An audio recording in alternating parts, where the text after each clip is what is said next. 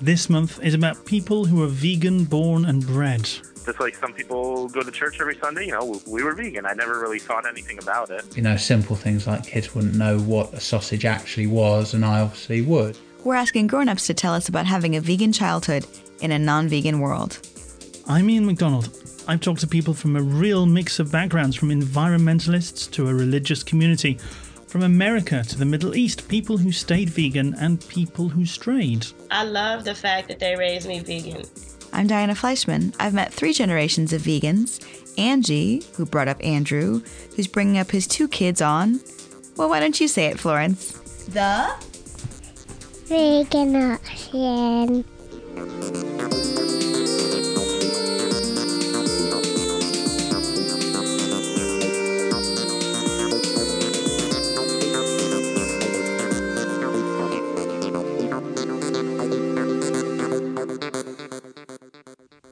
We only have time to share the stories of 3 vegan childhoods.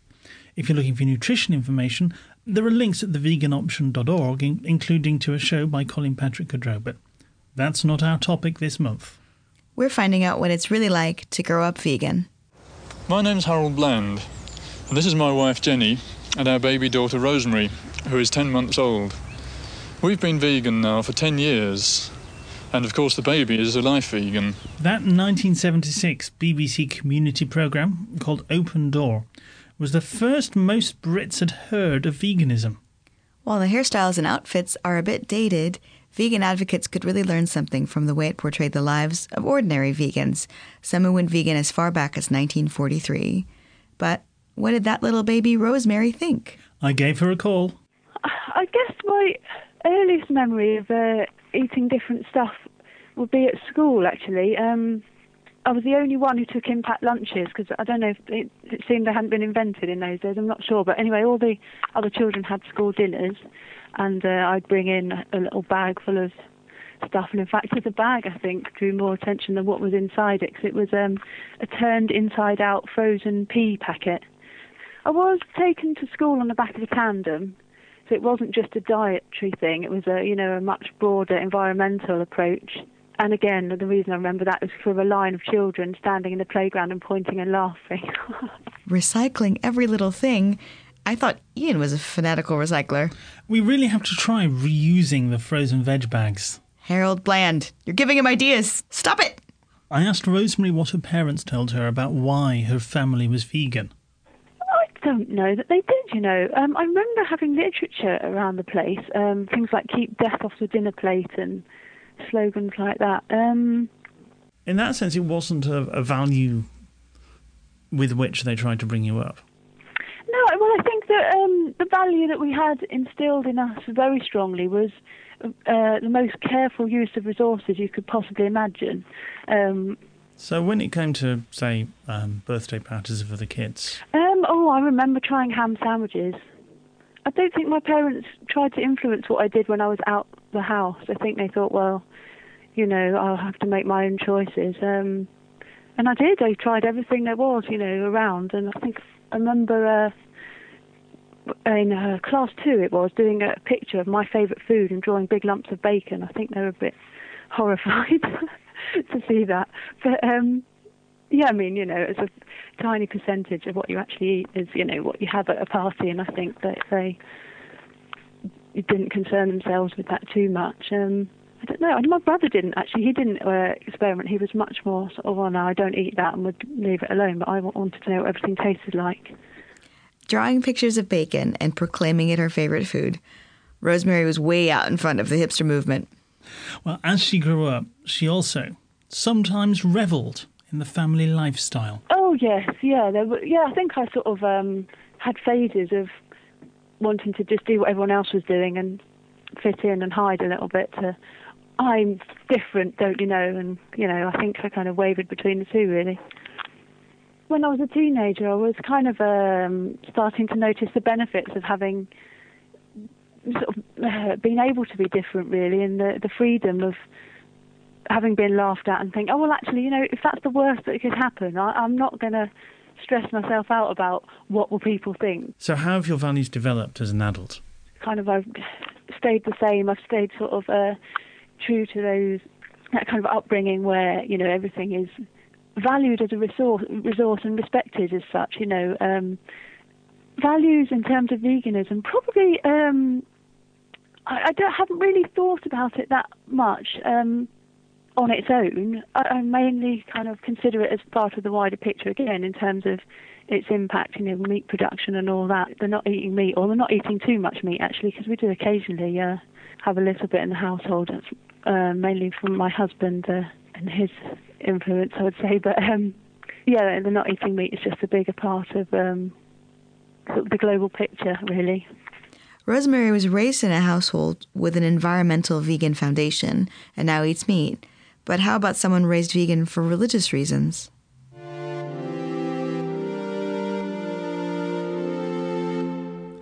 Elishama's aunt told us about her at Vegan Option on Twitter. Elishama grew up as a Hebrew Israelite. Beginning in a community of African Americans in Chicago in the 1960s, they consider themselves descended from ancient Hebrews, and in 1969 moved to found a community in Israel. And that's where Elishama was born, in Dimona, in Israel's southern desert. So they follow all the Jewish religious texts, but do not follow the Talmud. Because Adam and Eve ate a plant-based diet before the fall, the Hebrew Israelites emulate this by eating vegan. The whole reason for being vegan is they believe in everlasting life, right? And the only way to live forever is to take care of yourself, which in the Bible, it tells you exactly how to take care of yourself. And it tells you, hey, I've given you like every fruit-bearing seed. So that was the original diet of the human being. That goes along with everything else as far as what you believe in and as far as exercising. And, you know, it's not just the diet, but the diet is a big contribution to it. It's like being part of one big family. Everybody knows everybody. It's like being in a small town. We weren't as accepting as the rest of the world, meaning like if you ate meat, then we thought, you know, there was a problem that you're killing animals and stuff. And we spoke openly. You know how kids are like, oh, you're not right. You just killed an animal. Elishama grew up in a family of 11 children in this close-knit community. I would love to do a show about the Hebrew Israelites because they're really interesting. And she started to rebel as a teenager. I didn't go to the Hebrew Israelite community for comment on what she says because this show is about her experiences of growing up vegan. I mean, I loved the community until I was like 15, 16. That's when I had my rebellions. But throughout my whole childhood, I loved it. When I was younger, I wanted to be a lawyer.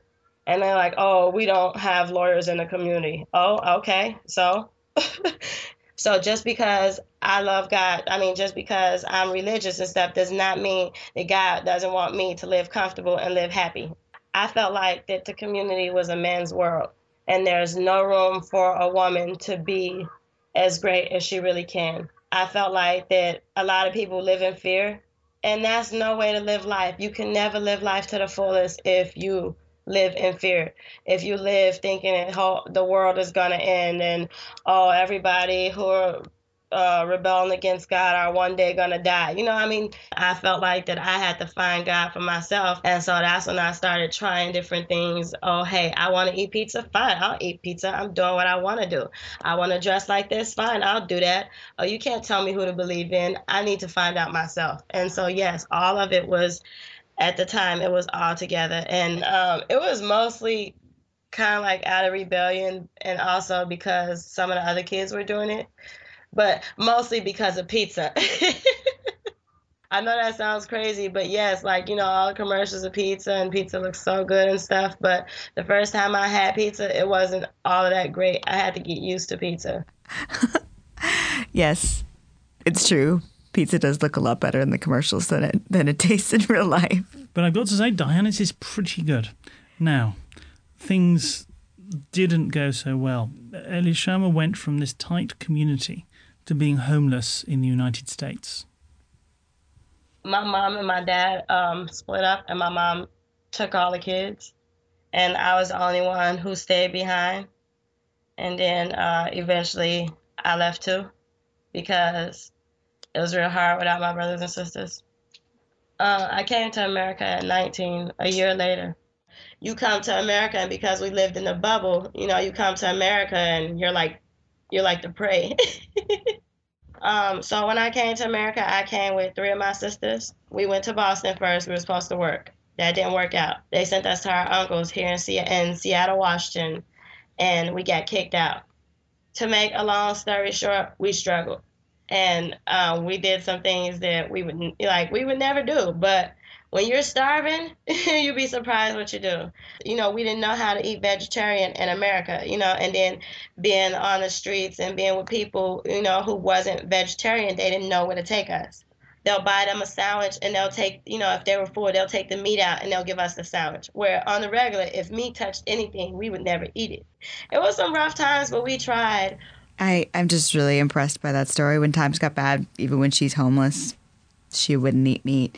And to eat something that meat has touched when you grow up sort of with a kosher mentality, I find that, really incredible. I asked her why she stuck with vegetarianism when she was losing her faith. Like I said, when I see a piece of meat, I think about that chicken that used to run around, or that, that cow that used to eat the grass. It's hard for me to see that as food.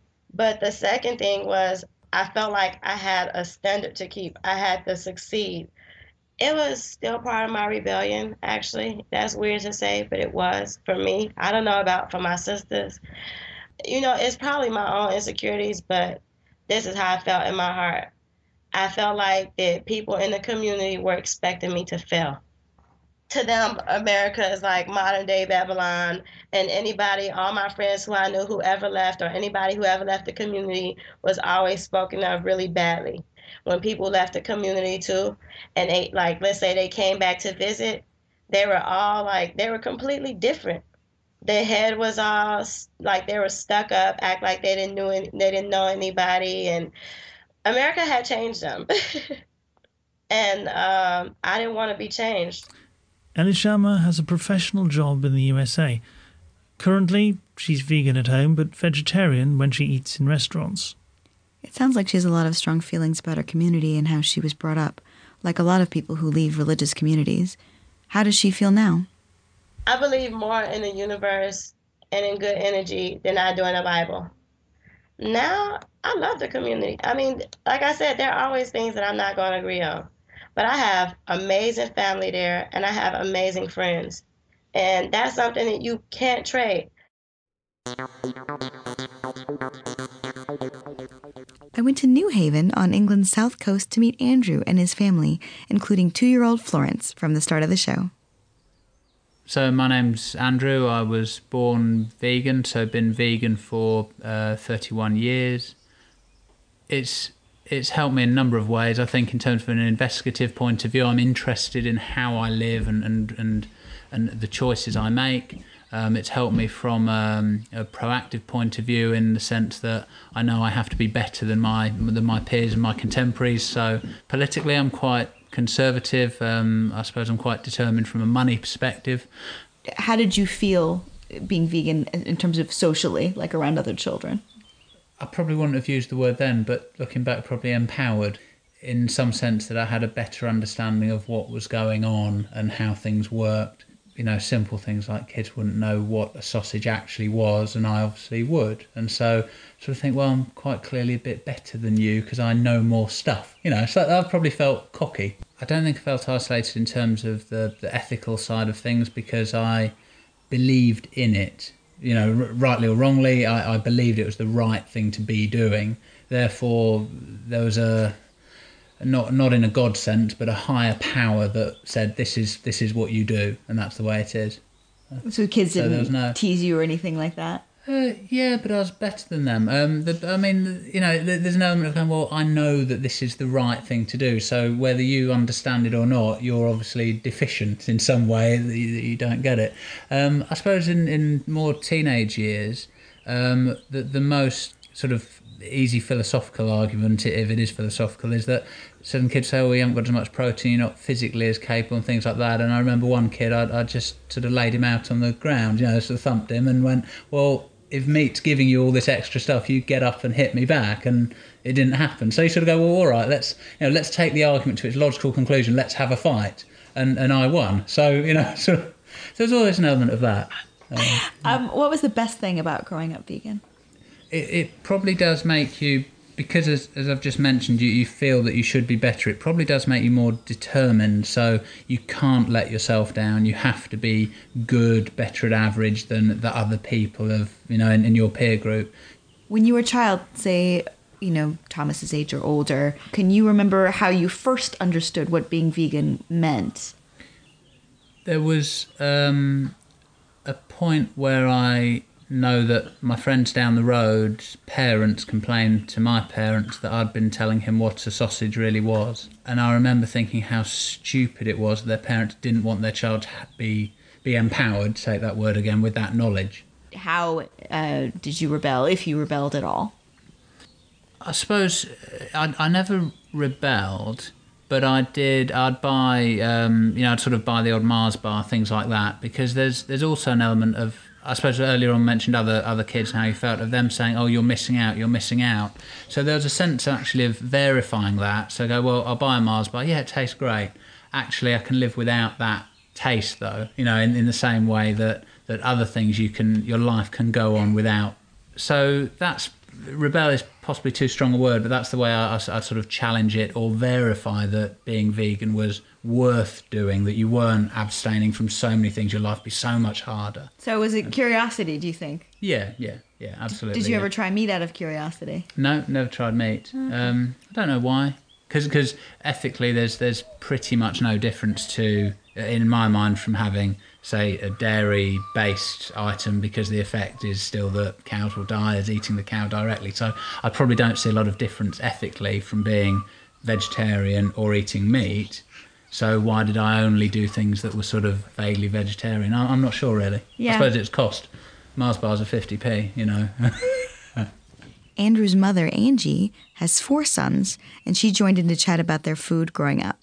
By the way, chips are English for French fries. Well, I remember they used to tell me they only had chips at school, and I used to tell them to pack lunches. They may have done, they may not. No, when they got I lived on chips as a kid.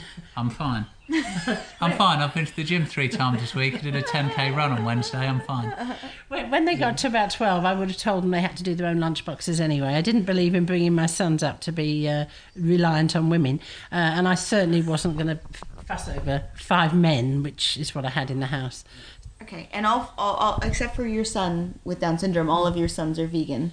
I think it's because when they were, able to understand, I made it very clear that I don't think I called it meat eating. I used to probably call it eating animals. So I made it clear that if there were sheep playing gambling, the young ones gambling in the fields, that a few days later somebody would kill them and their friends would be eating them. So I think, although perhaps my son can't remember that, I used to say that kind of thing. What a shame somebody's going to be eating that sheep tomorrow. The difficulty, I think, was worrying if the kids would feel they were different in school and perhaps they were being picked on or by other children. That always worried me. But I, from a very early age, I used to try to instill in them that they were kind people, and that's why we didn't eat animals, because they were kind. Which meant, of course, we had to tell them that other people weren't kind. But that's just the way you have to be. I think if you're too sort of neutral about it, if you don't condemn meat eating, then it's not clear to the kids what they're doing. As my son has mentioned already, there was a neighbour who complained to me because her child didn't know that sausages contain pig. And she told me she didn't want him to know that. And I said, well, there's no way I was going to make my child into a liar. My child was telling the truth. If she didn't like it, that was her problem. It sounds like Angie was constantly making a lesson out of how the rest of the world treated animals. I spoke to other people brought up as ethical vegans whose stories we don't have time to include. 2 of them, Mare from England and Daniel from America, ate meat before returning to veganism. This is what they said about it and how their mothers instilled compassion. I was out with some friends, had a bite of a burger, and I liked it. So from that point, for most of my teenage years, I actually wasn't even vegetarian. Well, actually, my mom feels like she didn't educate me enough on the why we are vegan. It was just kind of, that was how we were, Just like some people go to church every Sunday, we were vegan. I never really thought anything about it. She said that it was just cruel to eat animals because they were being killed, and we had quite a lot of pets, and she said it would be like eating one of the cats or dogs. I did understand that, but I just, until I was 8 and I tried to be omnivorous, I didn't make the connection between the packaged meat and the animals being killed. When I started to eat meat, I probably did it for about 6 months. There was actually an episode of The Simpsons that changed my mind again. It was that one with Paul McCartney and Lisa Simpson. God bless America, the cause of and solution to all of life's problems. Homer says it's beer, not America. If you want to hear Daniel and Mare's stories, please let us know. Maybe we'll do another episode just about them. So with Elishama and her 10 siblings and all the other people we've talked to and about, we've covered the best part of 20 vegan childhoods. So even though we have a pretty small sample, there's some things that we can extrapolate. For example, with Elishama's story, it seemed that she rejected some aspects of her culture, for example, what she thought as patriarchal aspects of the Hebrew Israelites, or that they didn't respect professional women. And so, in part, her rejection of her religious community entailed a rejection of veganism. But when veganism is on its own, it seems to do much better. It was also the case that, the 3 people we talked to who brought up as ethical vegans all ended up as vegan.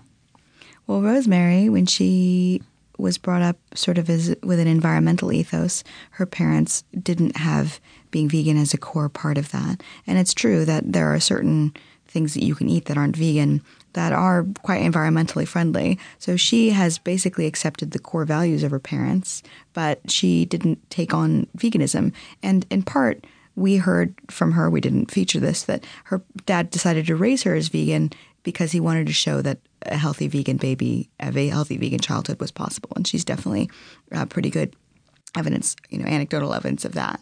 In terms of all of these childhoods, there are a few things in common. For example, rebellion. Even Andrew rebelled. It was interesting that everybody was curious about what the rest of the world ate. Yeah, I think so. And Elishama was sort of drawn in by the pizza advertisements. And something else that I found really surprising was how little isolation or alienation these people said they felt as children. I know that children can be really cruel and can really tease you a lot, but it didn't seem like they suffered that much in this regard. Particularly as adolescents, they all seem to take pride in being different. The plural of anecdote isn't data, but these anecdotes do suggest that if someone is brought up as an ethical vegan, they may be more likely to stay vegan as adults. Thanks everyone, Elishama, Mare, Harold and Rosemary Bland, Daniel and Heidi.